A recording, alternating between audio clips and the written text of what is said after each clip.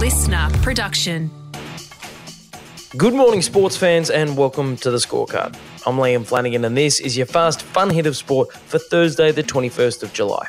Today, the Kangaroos want the AFL to reward them for being bad at their jobs, the Aussie who jumped her way to a world championship, and the NBL set to jingle all the way. But first, ladies and gentlemen, welcome to the Zoo World. For your winner by unanimous decision, fighting out of the blue corner, Nikita the Butcher Zoo!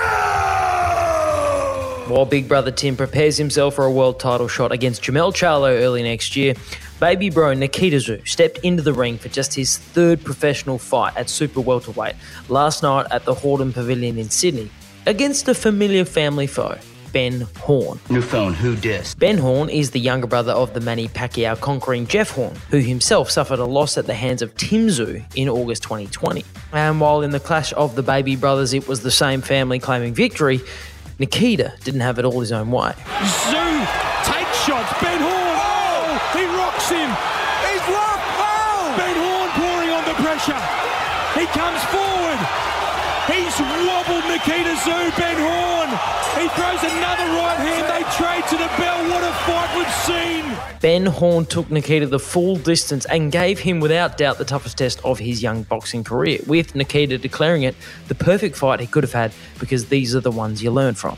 Lessons aside, it was another Zoo boxing victory as the two sons of the legendary Costa Zoo continued to grow the legacy of what is arguably becoming the most famous name in Australian boxing. It's Christmas! Not yet, but we do have a very big Christmas-related announcement for you. They're playing basketball. For the first time in Australian professional sporting history, a match will be played on Christmas Day, with the NBL scheduling a game between arch rivals Melbourne United and the defending champion Sydney Kings. With tip-off set for 7:30pm on December 25th at Kudos Bank Arena in Sydney, NBL Commissioner Jeremy La Liga declared that sport fans across Australia and New Zealand have been asking for live sport on Christmas Day, and that the league is thrilled to be the first sport to deliver. Let's give the people what they want. Christmas Day is a marquee day on the NBA calendar, and the NBL is hoping to replicate that success in Australia. Some are suggesting that other sports will follow suit, with both the A-League and the Big Bash potentially scheduling Christmas Day games for this year. And I am all for it. By 7:30 on Christmas night, I've normally had more than enough of my family and would love nothing more than to kick back with a sandwich of leftover Chrissy ham and watch some Jingle Balls. Pun intended. The World Athletics Championships are in full swing in Portland, Oregon, and there's a certain vibe around the Aussie team this year.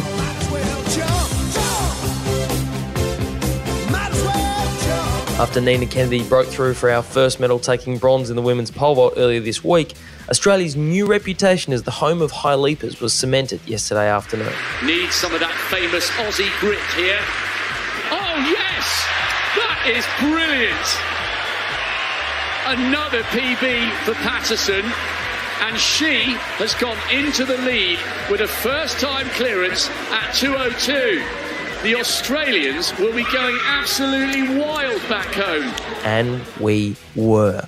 Eleanor Patterson shocked the world with a career-defining performance to claim the gold medal, clearing a new personal best of 2 metres and 2 centimetres in the process. For context, that's the equivalent of basically jumping over Andrew Gaze. Jump up and get down! Patterson had never jumped over the magical 2 metre mark previously, but did so when it mattered most, becoming just the 10th Aussie to win gold at a World Athletics Championship meet. Finding it hard to wrap my head around it, but somehow I ended up on the middle of the podium and I'm world champion. That sounds wrong to say, but like I knew I was going in there with confidence and faith in my ability, and whatever that comes to fruition, I'm absolutely thrilled. I just really wanted to be on the podium, but to come away with the gold is insane. I'm so proud of myself and my team. In any other industry, if you were bad at your job, you'd be told where to go. You're fired! But not in the AFL. Please, sir, I want some more.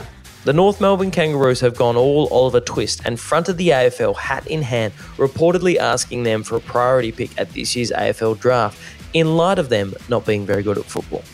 AFL media reports that the Kangaroos CEO Ben Amarfio and head of strategy James Gallagher met with the decision makers at the AFL to begin the process of applying for an extra pick at the top of the order in the upcoming national draft. Give me special treatment! The Kangaroos, who sacked coach Dave Noble 2 weeks ago, have won just 9 games over the last 3 seasons and are on track for their second successive wooden spoon, which will give them the first pick in the draft anyway.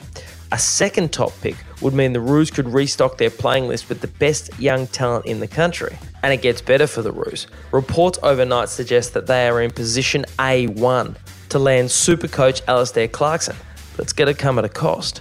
A reported $1.6 million a year to land the super coach at the Roos. And frankly, I don't blame Clarko for asking for that much money to go to a club which basically sucks right now. And that is your Fast Fun Hitters Sport for today. I'm Liam Flanagan. Catch you tomorrow on the Scorecard.